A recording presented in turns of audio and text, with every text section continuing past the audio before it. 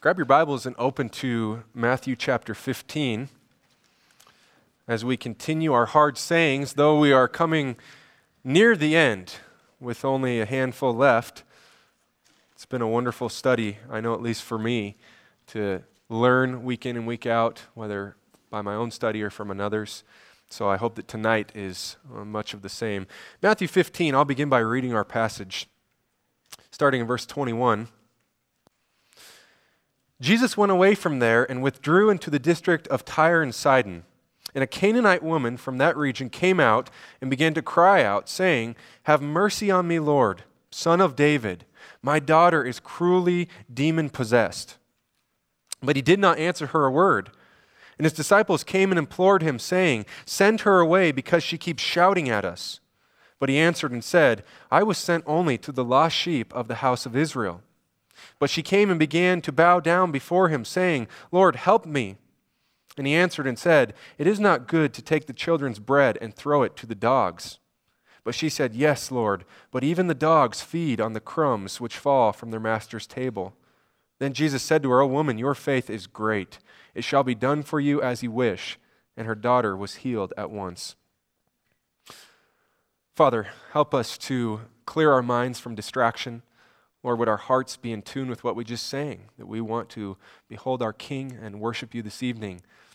So, Lord, tune our hearts into your word and what you would have for us this evening, and rightly apply it to our lives. We pray in Jesus' name. Amen. What is faith? Everyone is talking about faith. And just to begin this evening, I want to provide a few quotations from some people you may or may not know.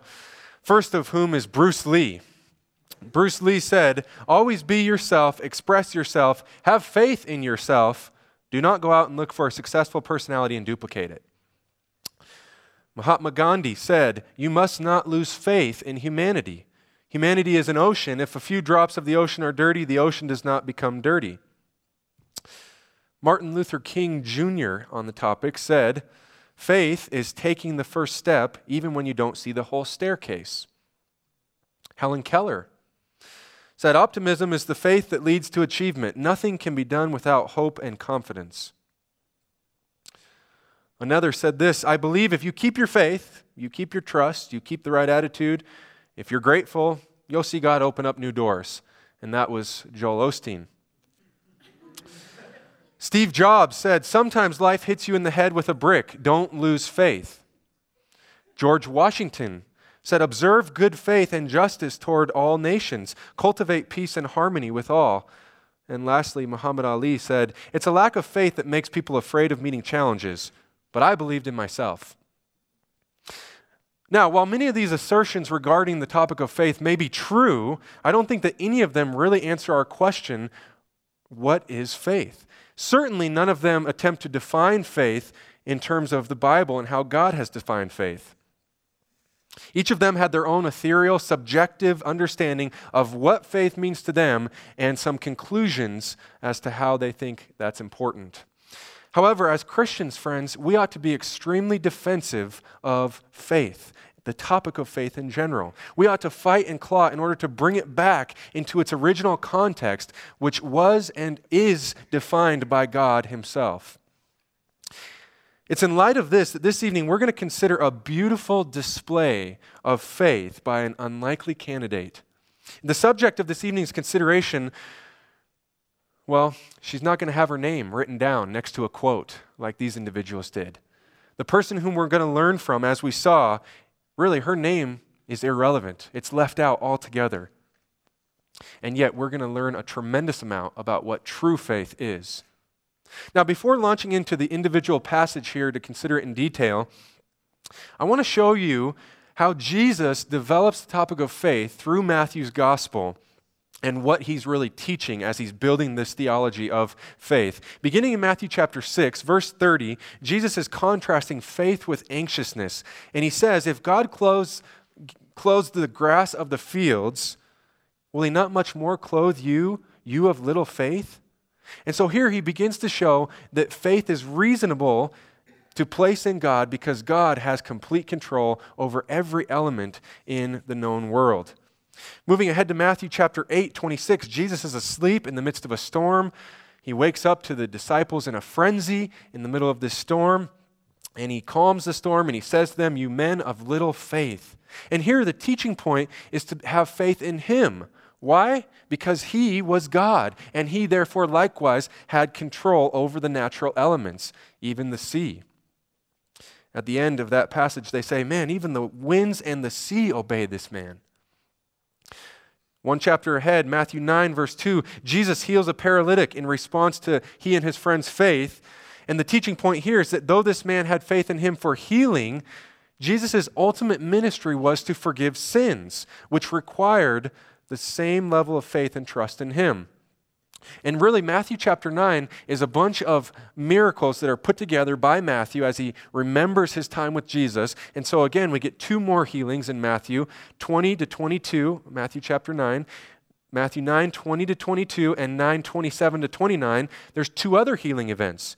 He heals a woman's hemorrhage, and he restores a man's sight, both in response to faith. Now, this is furthering the same point from the previous example, that is, that he has power over the physical and the spiritual. And really, and this is interesting to me, it seems that his healing is showing an example of how he responds to faith. They were allowed the opportunity to see a physical representation of what faith can do with this man Jesus. He physically healed them, and he did so perhaps as an illustration of the response to faith in him on a spiritual level. The disciples would need this. All along, the disciples are here for all of these examples, and they're building their theology of faith because one day Jesus would not be there. One day they would have to have faith without sight. And so he's building their understanding of this topic of faith. Again, in Matthew 14, one last consideration, verses 28 to 33 record Jesus walking on water, and then if you remember, he calls Peter out. He calls Peter out on the water, and for a moment, Peter does it, and his faith is strong. And yet, soon he begins to sink. And he says to him, "You of little faith, why did you doubt?" Now here again, Jesus is showing the power of faith. Peter walked on water. I don't know of any of us that have done that successfully, although I'm sure some have tried to run as fast as they can. But none of us have walked on water, and Peter did it. And yet, the point of this passage is the need for constancy in faith, the need for persistence in faith. If it's going to be effective, if it's going to have power, it must be ongoing. It can't be here and there once in a while. Really, I think we could define, in a large part, Jesus' ministry as being built around the topic of faith. Therefore, it's no surprise that as Matthew recollects his time with Jesus, he's building a robust theology of faith, and he's putting these pieces together so that we get this whole picture. So as we get to chapter 15, that's the context, and now we're going to encounter a counterexample of what true faith looks like. Just to continue to build the context before we jump back into our passage, I want to look at Matthew chapter 15, verse 1. It says, "Then some Pharisees and scribes came to Jesus from Jerusalem and said, 'Why do your disciples break the tradition of the elders? For they do not wash their hands when they eat bread.'" Now, I mentioned this is going to be a counterexample. And unfortunately, friends, potentially more damage has been done by those of the faith than those outside of the faith. And what I mean is, there have been countless religious wars from those of some sort of faith. There has been countless lies and hurt by those within a religion of faith.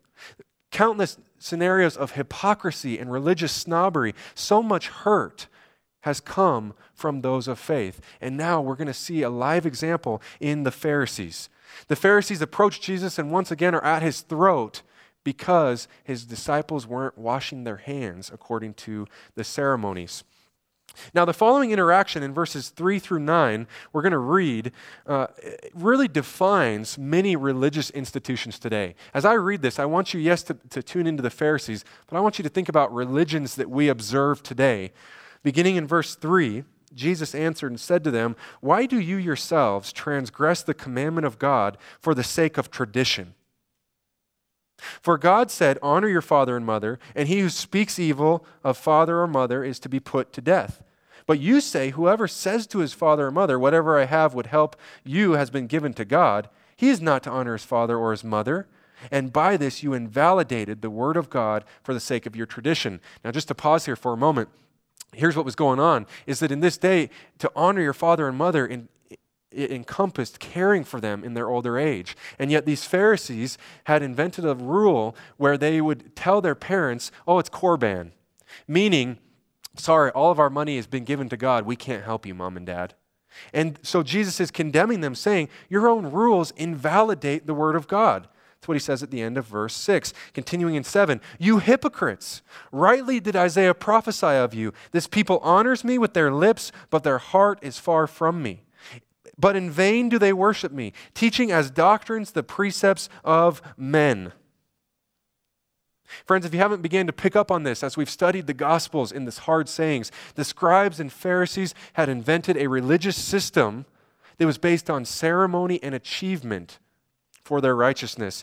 Man-made rituals had been made to worship God and to honor God. They trusted in their ethnic heritage for their salvation. They said, hey, we've got Abraham as our father. We're good to go. And so Jesus rebukes them in these verses. He says they had transgressed the commandment of God in exchange for their man-made religion. They had invalidated the word of God. 3 times, in fact, he mentions the word tradition, and referring to the same traditions, he says they're the commandments of men. See, the Pharisees were all external. There was no internal worship with the Pharisees. It was all external. That's why Jesus quotes Isaiah perfectly in reference to them, saying that there was lip service, but there was no heart service. And really, it's the same idea, going back to our very first hard saying, if you were here with us then, in Matthew chapter 9, when Jesus said, it's not those who are healthy who need a physician, but those who are sick. Go and learn what this means. I desire compassion and not sacrifice. It's really no wonder that a few chapters later in the same gospel account, Jesus would call them whitewashed tombs, clean on the outside, but dead bones on the inside. And sadly, friends, like I mentioned, most of the religious culture of today can be categorized right alongside of the scribes and Pharisees. So, as a consequence of the spread of so much false religion, scribes and Pharisees included, much of Jesus' teaching is combating the false teaching and practices of those who were religious. Therefore, it's really no surprise that after such a stern rebuke, what we see next in verses 10 to 20, and we won't look at it all, but really he's going to use this as a teaching opportunity for those who are gathered, right? They had been sucked into this same religious system. And so just to summarize this, he has to repeat himself like 3 times because people don't get it. Peter, one of whom, didn't get it. I'll skip down to verse 18, though, to summarize it. Jesus says, but the things that proceed out of the mouth come from the heart, and those defile the man. For out of the heart come evil thoughts, murders, adulteries, fornications, thefts, false witnesses, slanders. Verse 20, these are the things which defile the man, but to eat with unwashed hands does not defile a man. And so essentially Jesus hones in on the heart, which was the heart of the matter. He's saying the external performance and religiousness of these Pharisees has no significance. And he ends this unit by capping it off with washing of hands has no major significance. Now, here's why we consider this, just to kind of zoom us back out big picture. The Pharisees and the scribes here provide a wonderful example of what true faith is not. This is a wonderful example that's going to juxtapose our following passage in verse 21. And so we're going to look again at verses 21 to 28 in a little bit more detail. And although we don't know how much longer after this scenario, this encounter with this Canaanite woman came, we do know this. Both Matthew and Mark place these 2 events in sequential order. Jesus is interacting with the scribes and Pharisees about their traditions, and then his interaction with this Gentile Canaanite woman. Both Matthew and Mark place them in sequential order. So even if it was a few days, as they're recollecting their time with Jesus by the power of the Holy Spirit, these are the 2 events that stood out the most in their minds and that had the best contrast of what Jesus was trying to communicate. So let's begin with a quick introduction on the setting. Looking at verse 21, it says, Jesus went away from there and withdrew into the district of Tyre and Sidon. He's coming from Gennesaret, which was located on the Sea of Galilee. You've heard a lot about the Sea of Galilee. And he's now going to leave the Sea of Galilee and the entire Jewish region, and he's going to head northeast outside of Jewish territory to the land of Tyre and Sidon. Now, Tyre and Sidon was a Gentile region on the coast of the Mediterranean Sea, north of most places you're familiar with in the Bible. Jesus is retreating beyond the Jewish borders, probably to get away from the persecution and the pressures of the Pharisees. They've been at him all the time. He wants to get away, to spend some personal time preparing for the cross, and to equip his men to prepare for the cross. So, Tyre and Sidon were the place where he chooses to do this in. And yet, Tyre and Sidon, we've heard of them before, have we not? It seems as though there's more than one eager individual that come from these cities. Jesus uses Tyre and Sidon as an example, actually, in Matthew chapter 11, of those who eagerly received the word of God. Though they were a Gentile region, in verse 20 of chapter 11, he says, "Then he began to denounce the cities in which most of his miracles were done because they did not repent. And he said, 'Woe to you, Chorazin! Woe to you, Bethsaida! For if the miracles had occurred in Tyre and Sidon, which occurred in you, they would have repented long ago in sackcloth and ashes. Nevertheless, I say to you, it will be more tolerable for Tyre and Sidon in the day of judgment than for you.'" So it appears as though there was some receptivity to the things of God despite having minimal revelation. Now, beginning verse 22, it says a Canaanite woman from that region came out. So Tyre and Sidon were the cities, upon some research, where actually the land of Canaan used to be. So this is a reference to the historical roots of this area, and without a doubt, these people were the descendants of the Canaanites. Now, how many of you have read your Old Testament? And I want to ask the question, were the Jewish people of Israel and the Canaanites on good terms? Not exactly. Flipping back to Deuteronomy chapter 20, you can just listen. In the midst of the Exodus happening and then the pending conquest into the land, God gives some instructions to Moses, although Moses wouldn't lead this excursion, but Joshua would. And he says this in verse 10 of Deuteronomy 20. He says, "When you approach a city to fight against it, you shall offer it terms of peace. And if it agrees to make peace with you and opens to you, then all the people who are found in it shall become your forced labor and shall serve you. However, if it does not make peace with you, but makes war against you, then you shall beseech it. When the Lord your God gives it into your hand, you shall strike all the men in it with the edge of the sword. Only the women and children and animals and all that is in the city, all its spoil you shall take as booty for yourself, and you shall use the spoil of your enemies which the Lord your God has given you. Thus you shall do," and here's the key, "thus you shall do to all the cities that are very far from you. All the cities that are very far from you, which are not of the cities of these nations nearby. Only in these cities of these people that the Lord your God is giving you as an inheritance, you shall not leave alive anything that breathes." Okay, so he's comparing those cities far away, and now he's talking about the cities that are nearby. He shall not leave anything alive. And he says in verse 17, "You shall utterly destroy them, the Hittite and the Amorite and the Canaanite and the Perizzite and the Hivite and the Jebusite, as the Lord your God has commanded you." And here's why, friends. If this seems harsh, here's why. "So that they may not teach you to do according to all their detestable things which they have done for their gods, so that you would not sin against the Lord your God." Let me summarize that for you. God commanded the people of Israel to completely wipe out the people of Canaan and others. Why? So that their false religious idolatry would not influence the people of Israel and their worship of Yahweh, the one true God. Now, as you continue to read through the Old Testament, Israel was disobedient. They didn't always do as God said. They left some alive, and as a consequence, they were taken away into idolatry. However, you can see from this, the Canaanites were known for their idol worship. They were known for their false worshiping practices. So this is who the Canaanite people are. Okay, and a Canaanite woman comes out of the city and comes to Jesus. That's the context here. Now, just again, I want to zoom out and keep the big picture context in mind. Matthew is building the case for faith. and the case that Jesus is after the heart. The scribes and Pharisees were a great example of what faith was not. They had trusted in their own religion. And now he's going to interact with a person who is essentially the exact opposite of all that the scribes and Pharisees had made themselves to be. And he's going to do so, friends, just a wonderful passage we're about to get into. He's going to do so to show what true faith looks like. I mean, think about this contrast for a moment. You've got Pharisee men, and here you've got a woman. You've got religious elite, and here you've got false pagan worshipers. You've got Jews, and now you've got a Gentile. And so, as we prepare to dive into this, I just want to prepare you. We're going to be challenged. Our faith is going to be challenged tonight. Many people in this world claim to have faith, and I would not doubt that all of us in here claim to have some level or sense of faith.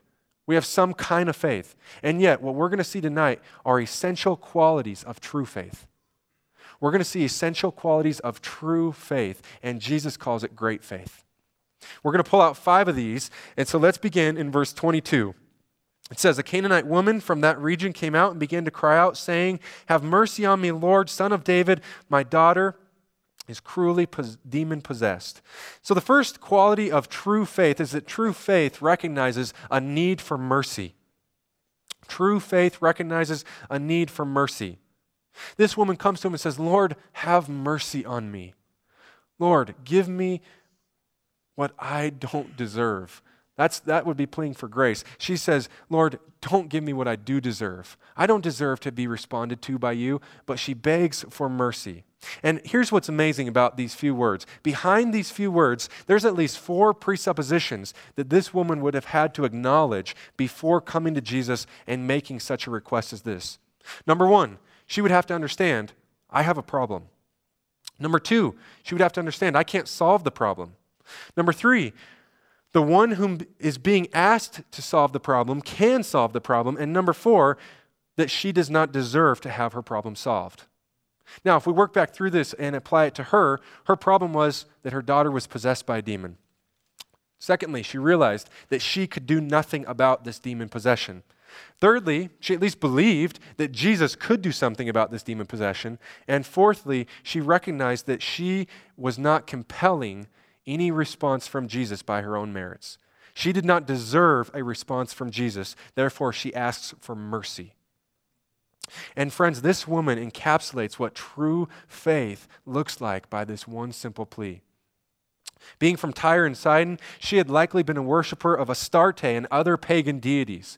But as soon as her daughter became possessed, she found out these pagan deities are of no use. They're false, they're fake, they have no true power. Therefore, she comes desperately to the one who has all authority under heaven and earth.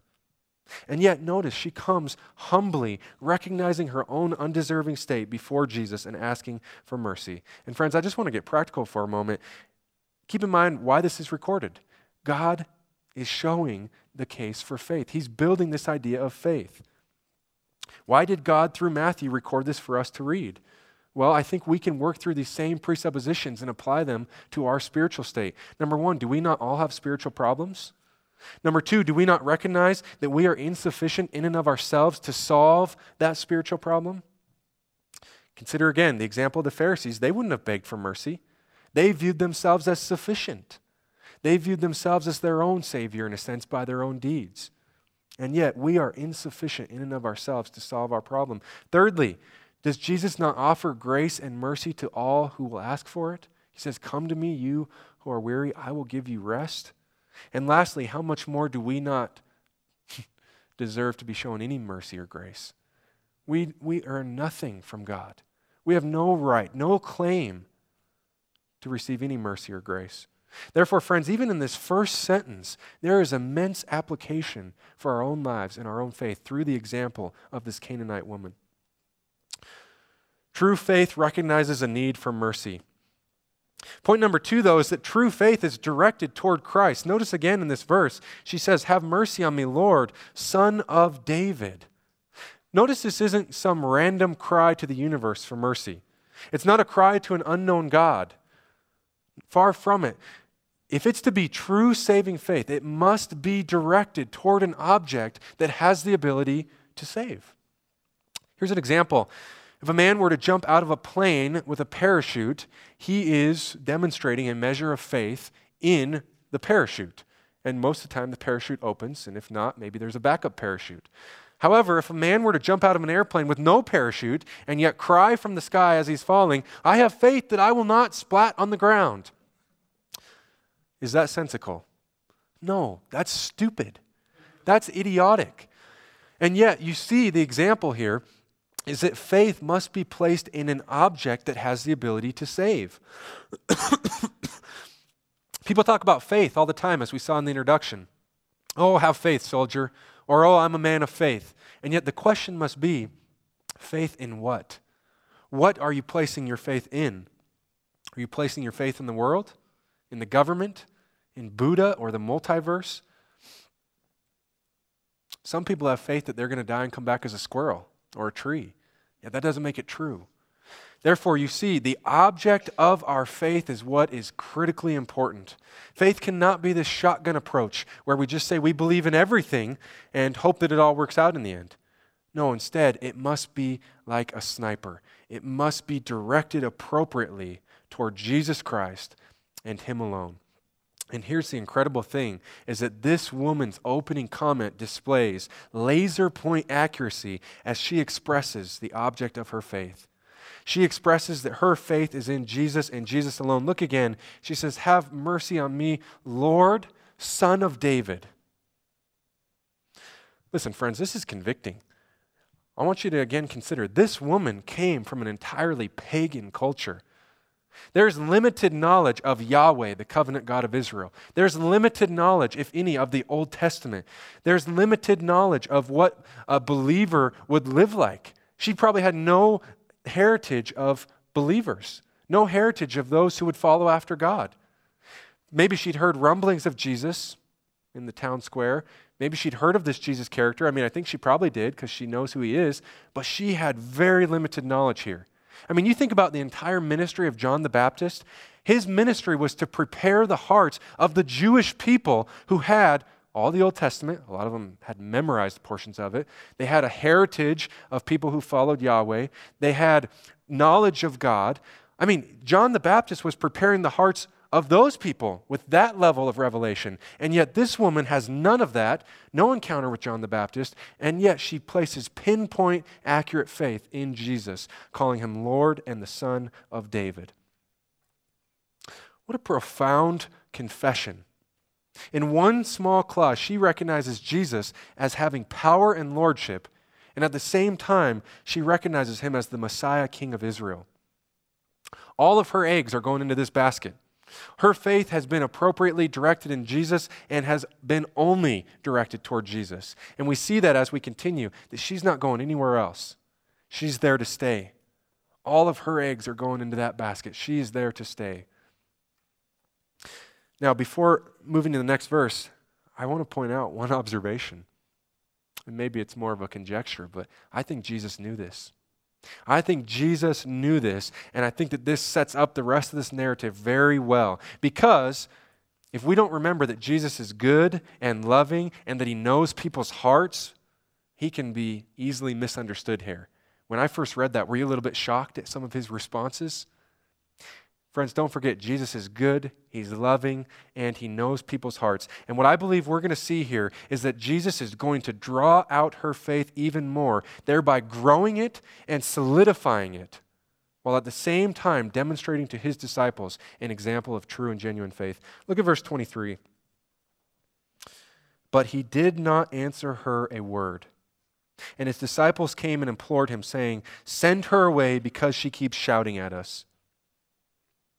Now, Jesus' silence in and of itself communicates a lot. It's been said that sometimes the hardest response to accept is no response at all. And maybe you're familiar with the silent treatment.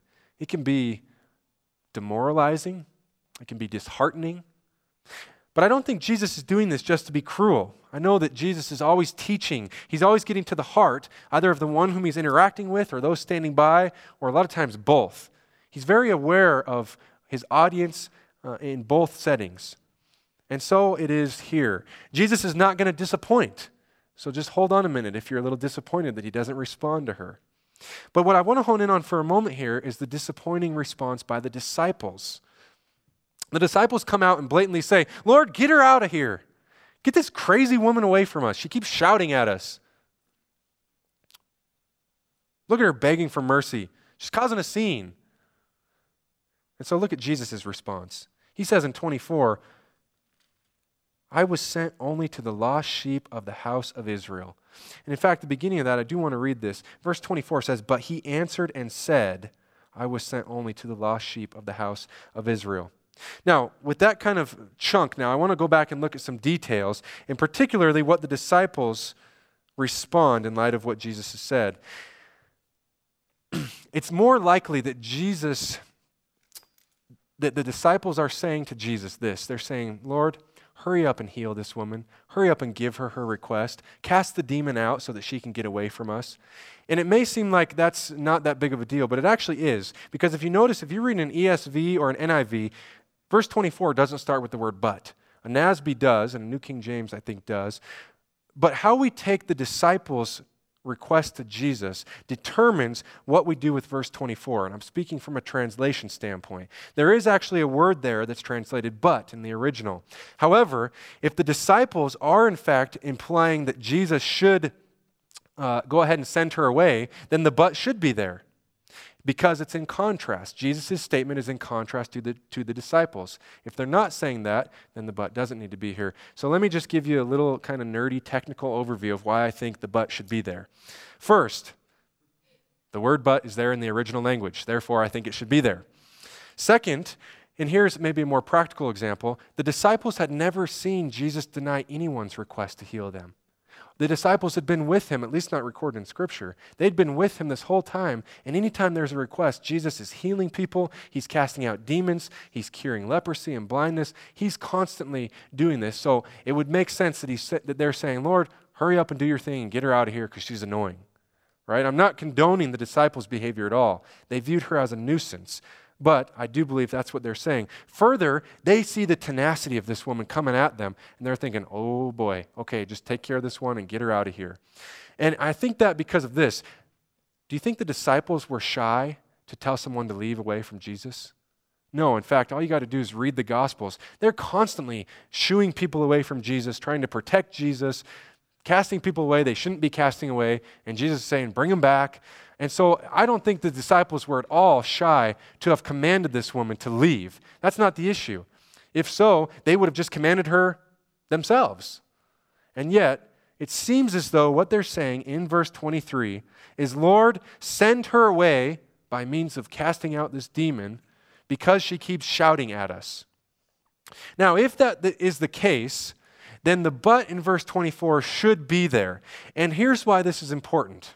Because this begins to set up an interesting showdown. I'm going to read verse 24 again. But he answered and said, I was sent only to the lost sheep of the house of Israel. So, the woman is asked for her daughter to be healed of a demon. The disciples have likely agreed with that and said, Jesus, hurry up and do this. And Jesus now opposes both of them. He's opposing the woman's request, no matter how you take this, and I believe he's also contrasting the disciples' request. And as we continue through the story, what unfolds is that the Lord is going to give this woman a chance to show her faith. He could have just healed that demon right there. He could have cast it out right there. You know what? At the end, he's going to do that. But he's got some teaching to do first. He's going to demonstrate to his own guys through this woman that while he did come to save the lost sheep of the house of Israel first, that ultimately all who would exercise true faith in him would be saved. As Romans 1:16 says, the gospel, or I'm not ashamed of the gospel, for it's the power of God for salvation to all who will believe, to the Jew first and also to the Gentile. And so her response to the Lord's continues to show this kind of genuine faith that needs to be there from either Jews or Gentiles. Look at verse 25. But she came and began to bow down before him, saying, Lord, help me. And here we see the third aspect of true faith, which is that true faith is desperate. She's overcome the silent treatment, and now, as in an an act of true desperation. She bows down on her knees. She's simplified her request, and she says simply, Lord, help me. Help me, Lord. She is desperate. 3 simple words.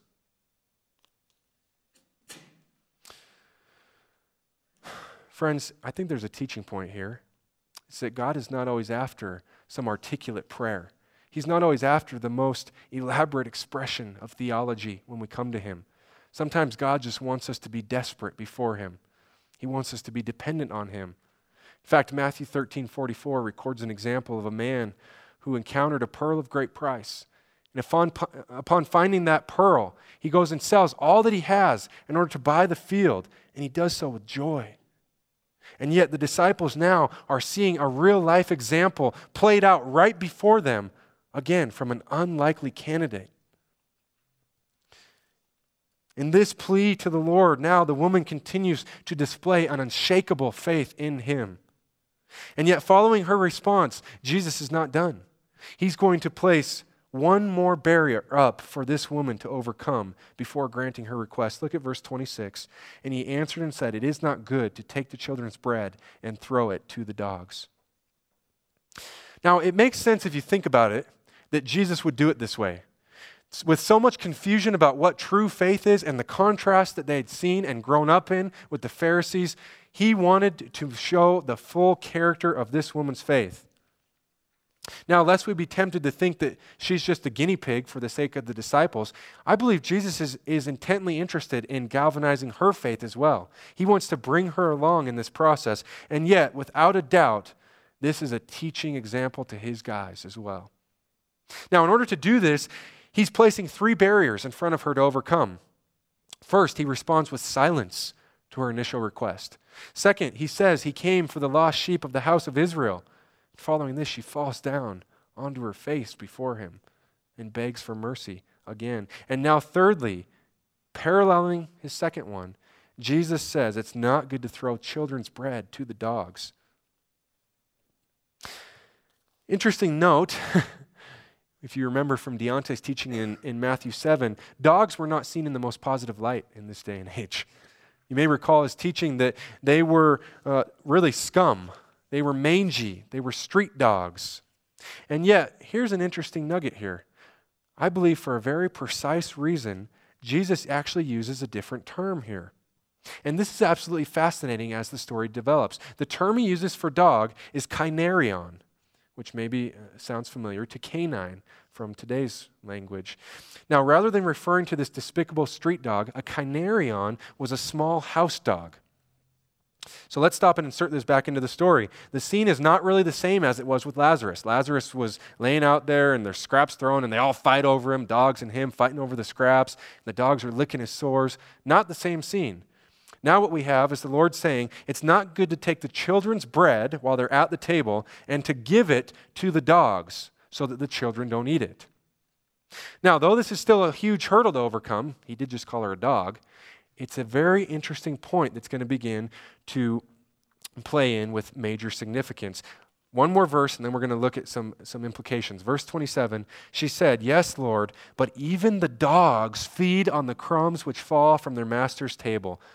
And I just got to say, here's the fourth aspect of true faith. True faith is persistent. Man, this woman is relentless. As this story unfolds, this fourth positive quality of faith is just absolute persistence and relentlessness. She's now scaled this third barrier. If we're talking in a military obstacle terms, right? You're at a military obstacle course, and the first hurdle is something that you can kind of jump over, and then you've got this wall to climb over. This third wall is like a towering wall, and yet this woman scales this wall, as we'll see, and overcomes it by saying, "Yes, Lord, but even the dogs feed on the crumbs." She fully understands Jesus' analogy regarding the dogs, and yet she embraces it, she believes it, and she catches a nuance within the Lord's illustration that allows her to make one final plea to him for mercy. Now, to help us understand Jesus' seemingly hard statement, we need to understand a little bit of the culture as we begin to interact with this phrase, dogs. How do we understand that our Lord and Savior called this woman a dog? Well, Jews viewed non-Jews as lower class. You remember Jesus' interaction with the Samaritan woman in John chapter 4. It was completely inappropriate in the disciples' view, number one, because she was a woman, and number two, because she was a Samaritan. 2 strikes. And yet, Jesus ministers to her. So, the Jews viewed non-Jews as lower class, and really, they would call them dogs. In fact, in a little bit later time, a few decades later, they would call Christians dogs as well. It was a derogatory term to put another class of society down. Now, I do want to say this. It wasn't altogether wrong to view themselves this way.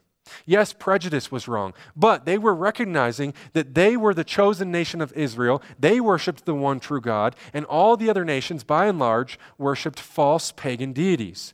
They were wicked. These were wicked cultures that these other nations were coming from. So it's not all wrong. Likewise, they understood, and it's true, that Jesus was Israel's promised Messiah. Matthew 10, verses 5 through 7, Jesus uses the same language, in fact, as he sends out the disciples on their first missionary journey, right after calling them to himself. In Matthew chapter 10, verse 5, it says, "These 12 Jesus sent out after instructing them, and he says this, 'Do not go in the way of the Gentiles. Do not enter any city of the Samaritans, but rather go to the lost sheep of the house of Israel, and as you go, preach, saying the kingdom of heaven is at hand.'" So Jesus is absolutely right on as he says, "I came for the lost sheep of the house of Israel." And yet, friends, here's the incredible truth. It was always in the plan to include Gentiles in salvation. Beginning way back, Abrahamic covenant, Genesis 12, verse 3, God promised Abraham that all the families of the earth would be blessed in him. The promised Messiah would extend to all nations. And yet, again, we're just kind of walking this tightrope here. Jesus would come through the Jews. He would come as a Jew. He would come for the deliverance of the Jews first. Again, Romans 1:16, to the Jew first and the Gentile. Israel has and always will be God's chosen nation, but not at the exclusion of salvation of the Gentiles as well. So, trying to understand the first century Jews' perspective, they view themselves as always having been the people of God, and that the rest of these nations are wicked and immersed in pagan worship, which was true. And so salvation for Gentiles was a very hard truth for them to take in, especially for Peter and the gang. And yet it's this very fact that begins to shed light on why Jesus is dragging this woman along through so many steps of showing her faith. If she is going to serve as an example to his apostles, he needed to show that without a doubt her faith is true through and through. And here we get back to the finer points now. Here's the fascinating detail that comes out in Jesus' response. Jesus knew the other term for dog. Okay? He's the one that used it. He used it in Matthew 7. He used it in the story of the rich man and Lazarus. And yet, he uses this term for house dog. And in so doing, it seems as though he is leading her down the right path in his response in verse 26 when he said, "It's not good to take the children's bread and throw it to the house dogs." Jesus' analogy with the dog in the house is communicating that though there is a distinction between Jew and Gentile that must be recognized, there is still a place in the house for this dear Gentile woman and anyone who would likewise place faith in him. This house is intended for the Jews, but Gentiles can have a place in the house too if they will place faith with humility like this woman did. Notice that the woman doesn't object to his analogy. The woman has no objections. Verse 27 again, "Yes, Lord, but even the dogs feed on the crumbs which fall from their master's table." She's not saying, "Yeah, Lord, take the bread from the children and give it to the dogs." She's saying, "I just want some of the leftovers."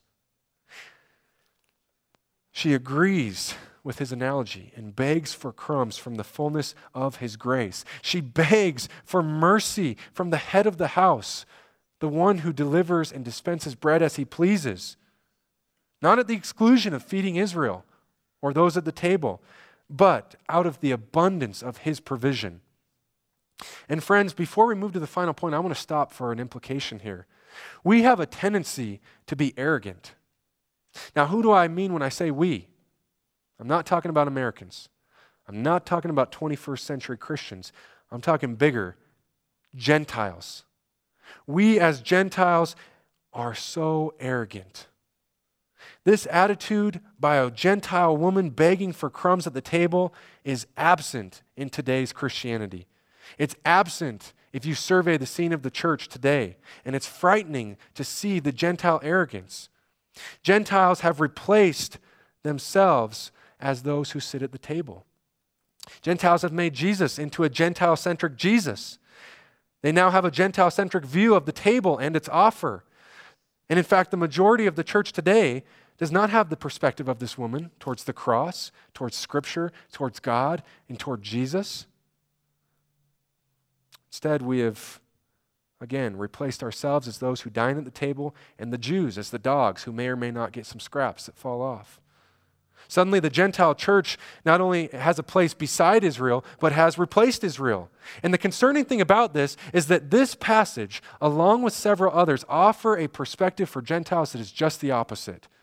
Now, lest someone say that this is just Matthew's development in a transition from a Jewish gospel to a Gentile gospel, let's go to Paul. I want to show you two examples from Paul decades later.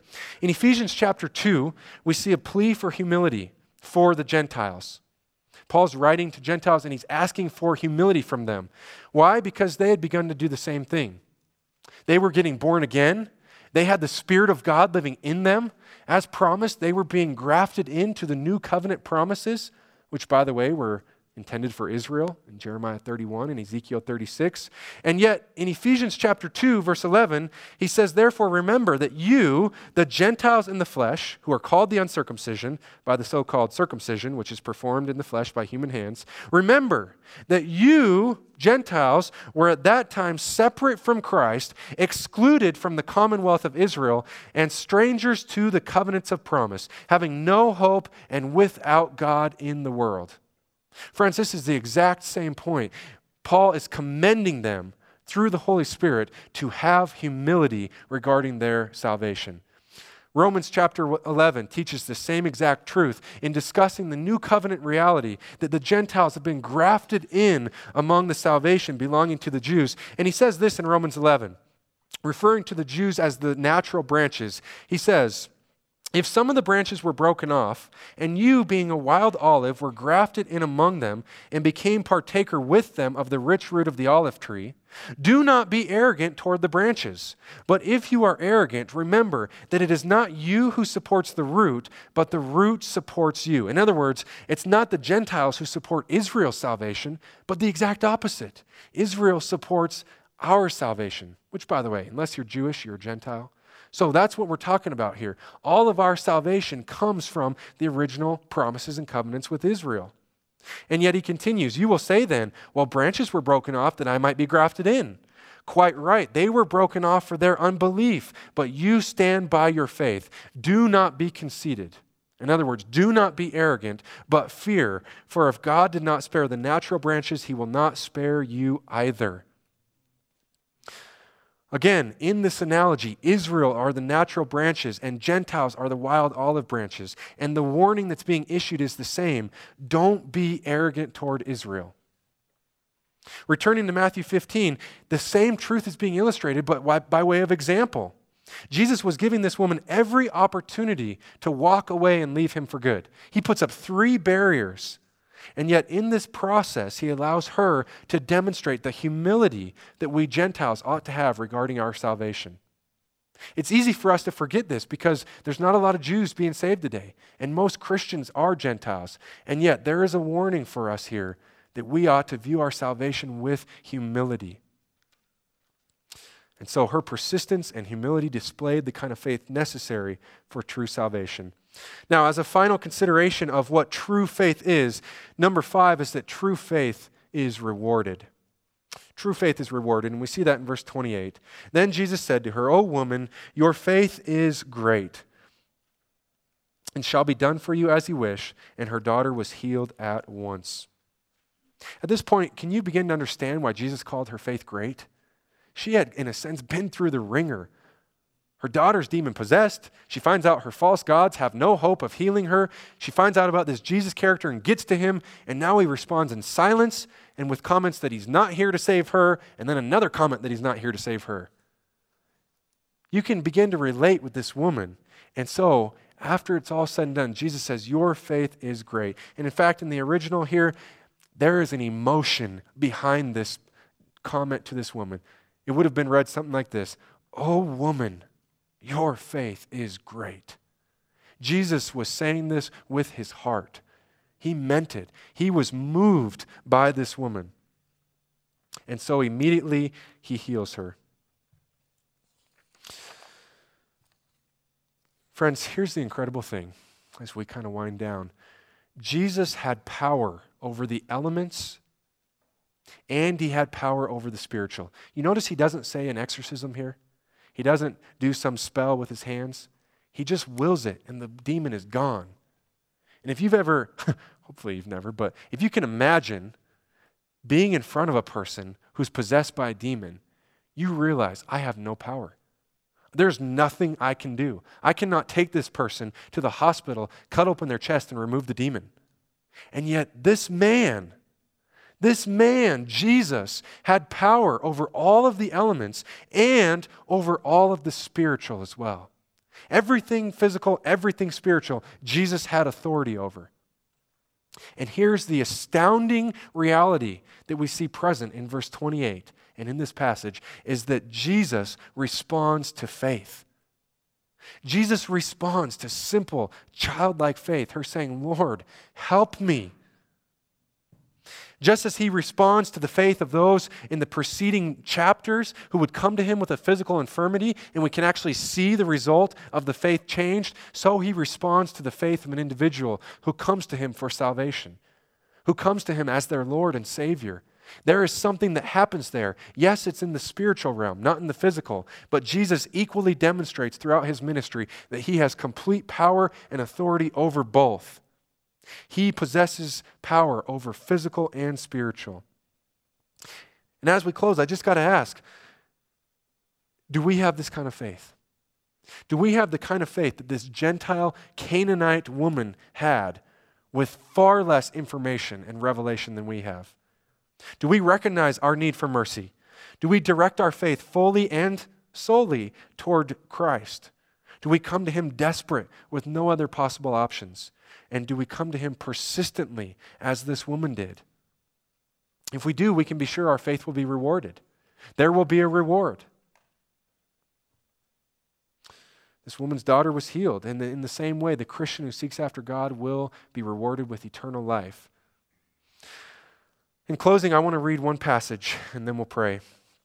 1 Peter is perhaps one of the most encouraging passages in all the Bible to me, for my own heart.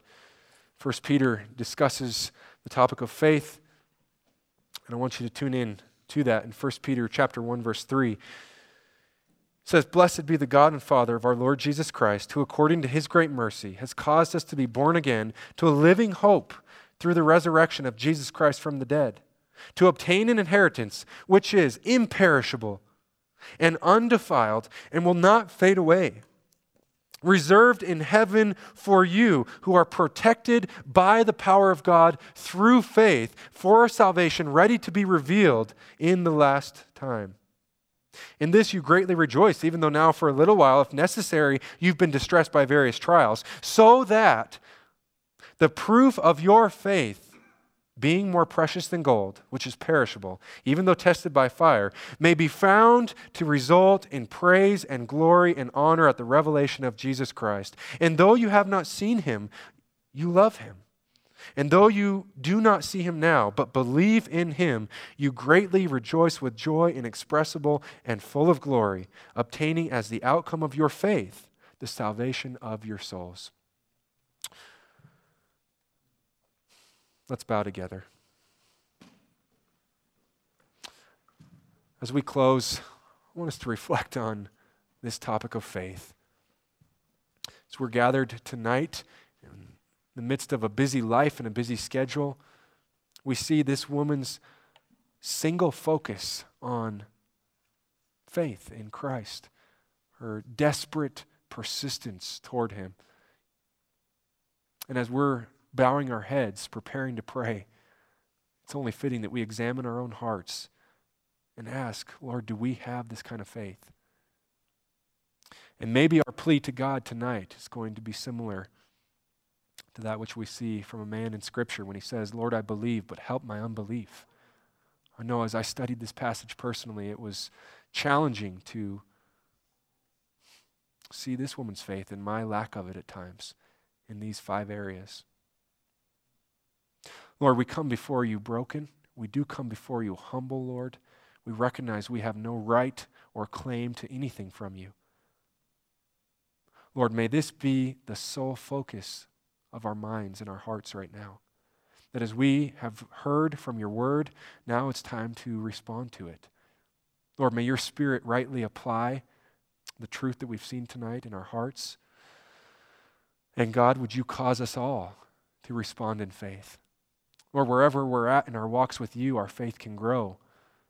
We believe, but help our unbelief.